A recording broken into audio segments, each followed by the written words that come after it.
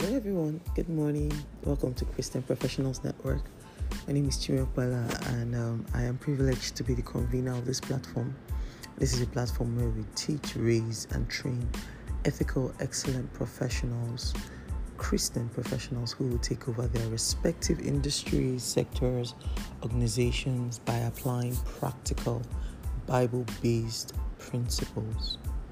Today, I'm going to be talking to us about crisis demands or the demands of crisis. And have you ever been in a situation where there's a difficulty in your workplace? Maybe it's a difficult phase you're going through in the form of maybe a difficult boss, a toxic workplace, difficult colleagues, it could be difficult peers, or even you as a line of people manager, difficult subordinates. You just have people that are making your life miserable, borderline difficult in your workplace. Or it's just that it's a difficult situation. Maybe it's a difficult project that you have been assigned to handle, something that seems insurmountable or just seems like it's a tall order and it's making very, very huge demands of you and the team. Or have you even been in a case where your KPIs at times seems difficult? For me personally, this year, honestly, I feel like I overpromised in my overambitious, overachiever drive. I personally feel like I slightly, in fact, significantly overpromised on my deliverables and on my goals for this year. So I am aware of that. I am clear. I have tried to edit and manage expectations. But guess what? I have also placed a bet on myself. I have counted the costs and I have determined that I am going to pay the price. Of course, I've told myself, no, you're not going to push it this hard next year. But I am aware of the crisis I have created, in quotes, self-induced, if I must say, because I can be very driven, very ambitious, and very goal-oriented when it comes to delivering on work. And I took a second look. I assessed, and in comparison with what other team members are doing, I'm like, yeah, I think I overpromised on this one this year. But I have decided also that I'm going to bet on God. He never fails. It's the strongest and surest bet I can ever have. And then bet on myself and my team. And I made it obvious, I made it clear to my line manager that I feel like I overpromised this year. This is a stretch. These are things that will be delivered ideally in much longer time. I made that clear, but I was like, you know what? I'm going to take a bet on myself and on my team. But also I know that it's going to cost me in terms of time, investment, resources. So I know already, I have set it in my heart that this year I am going to work very, very hard. I already normally believe in being diligent, in being excellent, and in delivering excellently. However, for the kind of goals I have set for myself, or the pedestal that I happen to put myself on this year, it's basically going to take an extra requirement of me. And there's a scripture that I want us to read. So that was just side gist or sidebar. But yeah, that's being honest. I'm very aware of it. I wake up every day and know that I have to over-deliver, I have to overachieve, I have to exceed, because I seem to have already over-promised. But I'm going to take a bet on God, take a bet on myself, take a bet on my team. I'm going to do this. And I made it clear also to my team, look. These are the things we have been mandated or we have promised to deliver this year. I broke it down into tasks. Okay, you handle this, I will handle this. This is how it goes. So everybody's running and we're clear. We know that is a lot of work, plenty work, but we are clear on where we are going and the fact that it's going to be a very demanding journey. So I have accepted the fact that this year is going to demand very strongly from me in terms of my work milestones. Of course, I plan to make it easier on us, hopefully next year. And by God's grace, by the time we deliver exceptionally this year. But this is me just being aware of the crisis and being clear on how to stand. So why did I give you this example? Why did I say this? The scripture that we're reading today, Ephesians chapter 6, from let me just start from verse 10 for context, but I'm actually going to verse 13. It says, finally be strong in the Lord and in his mighty power. So Bible says, by strength shall no man prevail. I'm not telling you to do this, but just in case you find yourself, you happen to be this, my story or this, my experience is relatable for you, that, what did I do? This thing was sounding good when I was listening it at the beginning of the year. I have overpromised. Don't worry, you're not alone. Today, we're going to be talking about crisis demands or demands of crisis. Or you just happen to even be in a particular situation that is difficult. Maybe difficult boss, difficult colleagues, difficult department, difficult people, difficult subordinates, difficult system. At times, the bureaucracy of some workplaces can really frustrate your efforts to deliver. Like, it can be so frustrating when there are layers and layers of bureaucracy. That can also be very frustrating, and it can frustrate your attempt to deliver. So it could be difficult situation, it could be bureaucracy. However, sorry, the light here is out, so it keeps making that sound. So it could be difficult situation, difficult boss, difficult organization. Whatever the case is, what does crisis demand of us? Because crisis will always make demands of us as people. And I'm going to read Ephesians chapter 6 from verse 10. It says something. It says, finally, I'm reading the NIV translation. I will eventually still move to Amplified for verse 13 for emphasis. It says, finally, be strong in the Lord and in his mighty power. The Bible says also that by strength shall no man prevail.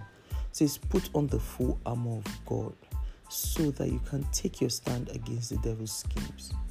For our struggle in this life is not against flesh and blood, but against rulers, against authorities, against the powers of this dark world, and against the spiritual forces in the heavenly realms. If only you realize at times that your fight is not really with that difficult boss or with the difficult system, it's the people that the devil is influencing to make it difficult for you. If you understand at every point as a Christian where your battleground is, you'll be very intentional about fighting on the right grounds. Because at times you're fighting people, but it's not necessarily people. You think all this thing we're shouting, you want to be the top, I'm going to be above only. You think the devil is just going to watch you do that, sitting down, fold his hands and be cheering you on? Oh yeah, no. Your fight, our struggle, our fight as Christians will always never be against flesh and blood. Flesh and blood are only channels of expression of the real struggle, which is at every point, my pastor says it every time, at every point, anybody is being either influenced by God or by the devil. So if somebody is making your life or your work difficult, it's not about them. They are being used by a source. Your struggle is not against them. And honestly, the day that settles and lands, yes, me personally, I'll be like, you two, why are you allowing the devil use you? That upsets me. That's always my own fight or angle. Like, you two, why are you making yourself usable for the devil? Yes, we know that it's not you, it's the devil using you, but you two, why are you positioning yourself? Why are you so susceptible? Why are you so usable? That's always, especially when he's a Christian. Maybe there's this wicked boss in the workplace, and he or she is also proclaiming to be a Christian. They rush up to church. They even probably dress more pious than others sound it. But in terms of experience and expression, the people that work with them are having a hellish time. They say they're on their way to heaven, but they're giving people hell here on earth. For me, almost, I don't buy that, because I believe very strongly that our Christianity is mostly expressed than said. A popular preacher said that in terms of evangelism. He said, preach the gospel as often as you can, and when necessary, use words. What it basically means that your life, the way you live every day as a Christian, should be the ultimate message about you being a Christian. And what's a Christian? Being a follower of Christ. So when I see wicked bosses who are also proclaiming to be Christian, I'll be like, which part of this Christianity are you practicing? Because your life, you are on your way to heaven, but you are making life here on earth hell for people. Come on. It's not commensurate. There's just too much contrast. So for me, it's a case of, back to my point, you must always realize at every point that whatever crisis or difficulty you're experiencing, especially if it is happening through people, they're just channels, they're not the source. When you realize and you take cognizant of the fact of the real battleground, you go and fight in the right source. You spend lesser time fighting people. I'm not saying that you should not call people out or you should not be assertive. We all know all those rules. So the technical or the professional bit, as much as possible, is not necessarily always what we focus on in having this conversation. Sometimes we do. Like I said, that hopefully by God's grace, sometimes we're going to discuss something like high performance habit, and we're going to practical steps. And yes, side note again, for those of you who follow us on Clubhouse, we're starting our Clubhouse series this Saturday, Lessons from the Book of Daniel, Lessons from Daniel. You know, I've been saying this for a long time, that we have a lot of lessons to learn as career and Christian career professionals from Daniel. So finally, we have a go for that, and we are starting. I see it becoming a multi-part series, but let's see. We're starting basically this Saturday, 4 p.m. on Clubhouse, Christian Professionals Network. Just look out for us or look out for my name. But we're starting on lessons from the book of Daniel, or career lessons from Daniel, this Saturday. So yeah, please make sure you plan to attend. It's going to be amazing. You know how it is when we delve into these stories and start bringing out real life career experiences from it. It's amazing. You would live with so much insight, understanding, and revelation from the Holy Spirit. So crisis demand, one, established. So that's just this another sidebar. You must always realize at every point the real source of your problem, the real battleground, and go and fight there. That's why we're first spirit beings. That's why we are Christian professionals, not just HR professionals, communications professionals, or finance professionals, or development professionals, or IT professionals. If you notice, we don't intentionally identify ourselves here by the skill set or the industry. It's by our identity, our first identity, which is Christian professionals. So having done all that crisis demands, we must stand.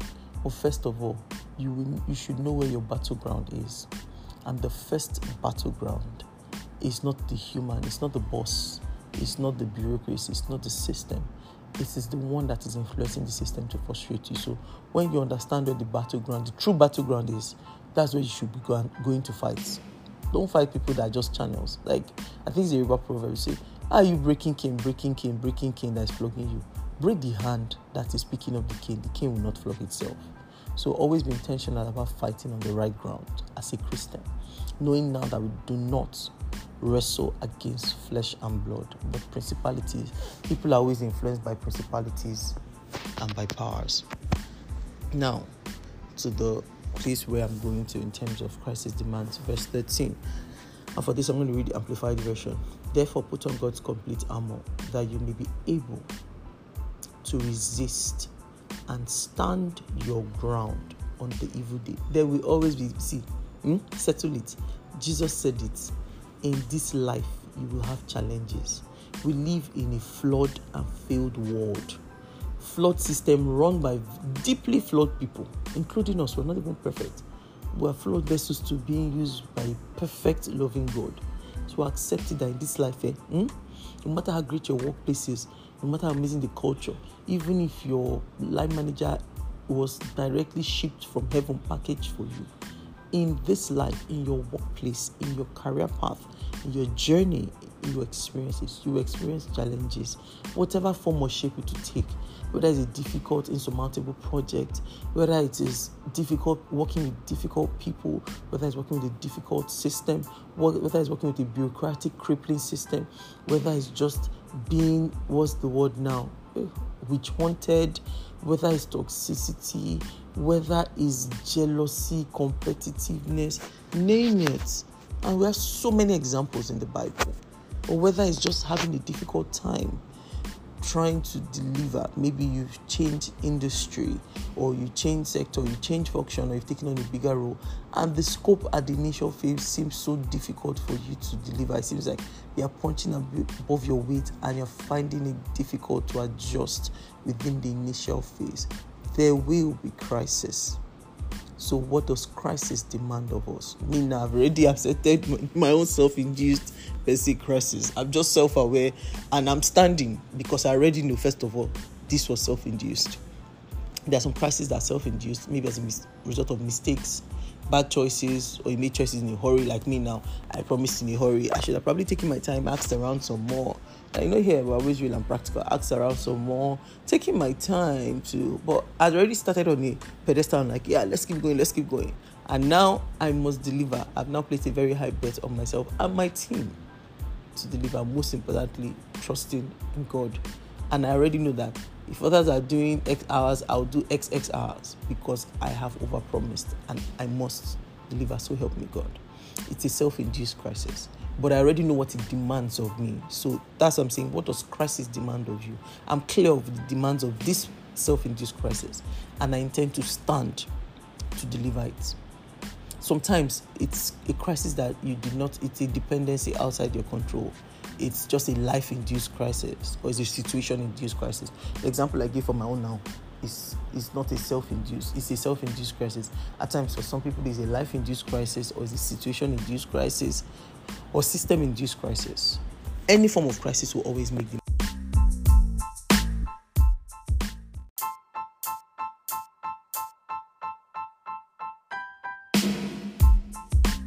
Yeah, I think my phone cut me off. So crisis demands that we stand. I'm just going to round it off quickly. It demands that you stand. It tests your strength. So you build your strength for crisis. There's some crisis that is planned. You foresee it coming. Like me now, I foresee this one was self-induced. I foresee it. I planned for it, and I'm building strength daily to deliver. Right? And then there are sometimes, like I said, there are some storms that are not in the weather forecast. Some are unforeseen, but you are still required. It's still demanded of you to build your strength. So crisis demands strength from you, strength to stand. It demands peace from you. Jesus slept through a storm. You can't make wise decisions in desperation, frustration, or anger. Nobody says that. At times, some crises will not pull those emotions from you.